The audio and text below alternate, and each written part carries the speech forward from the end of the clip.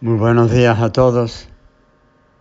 Les habla el Padre Ruskin Piedra, aquí en la Basílica de Nuestra Señora del Perpetuo Socorro en Brooklyn, Nueva York.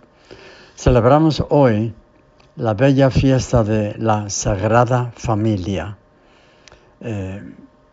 Estuve en una misión una vez y gente muy pobre, ¿no? Allá por la frontera entre México y Estados Unidos, en Texas. Y me invitó una señora a su casa a almorzar.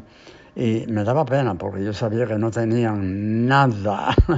Pero la gente me dijo, mira, ve, que le va a hacer mucho bien. Bueno, fui. Había un cuchillo para cortar el pan. No había tenedores. Se comía con lascas de lo que fuera, ¿no? O bien el pan o como hacen nuestros hermanos mexicanos que utilizan la mano con un pancito para recoger la comida, etcétera, y comerla así, unas tortillas. Pero yo sentí en esa familia con los niños y todo lo respetuosos que eran, como había imágenes en las paredes, no tenían ni piso, era tierra. Pero qué bella experiencia tuve de la presencia de Dios en esa familia.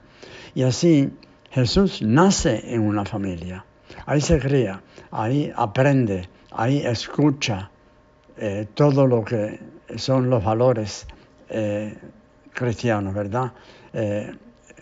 Puede y debe ser una escuela de virtudes. Ahí se aprende lo que es el amor mutuo, el apoyo mutuo, la ayuda que nos damos unos a otros, se aprende la paciencia, tantas cosas, ¿verdad?, que aprendemos en la familia cristiana, y sobre todo el amor a Dios y también, por supuesto, el amor al prójimo. Ese es por una parte, ¿no? Por otra parte, la familia no es absoluta, ¿no? Los padres no son dueños absolutos de sus hijos. Algún día crecen y se van y hacen su propia vida. Eso lo hizo Jesús. Salió de su casa y empieza a predicar. Y cuando él se da cuenta que los valores que tiene él no concuerdan con los valores de algunos parientes de él, entonces él se aparta. Como la vez que vinieron a buscarlo, estaba predicando en una familia, en una casa, había mucha gente y dijeron que estaba loco porque no tenía tiempo de comer.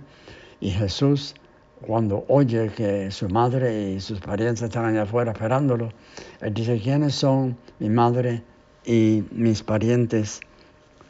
Y señalando a los discípulos, dice, el que escucha la palabra de Dios y la cumple, ese es madre, hermano y hermana, en el sentido, ¿verdad?, espiritual.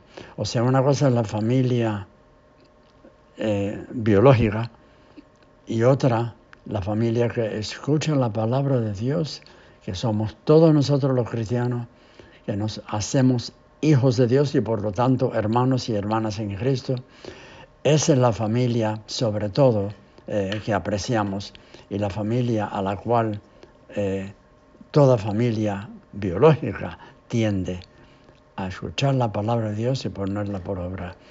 Y principalmente, hablando de discípulos, la Virgen Madre fue lo primero que declara, he aquí la esclava del Señor, hágase en mí según tu palabra, vive solo para cumplir el plan de Dios. Bueno, el Señor los acompañe, la Virgen esté a su lado.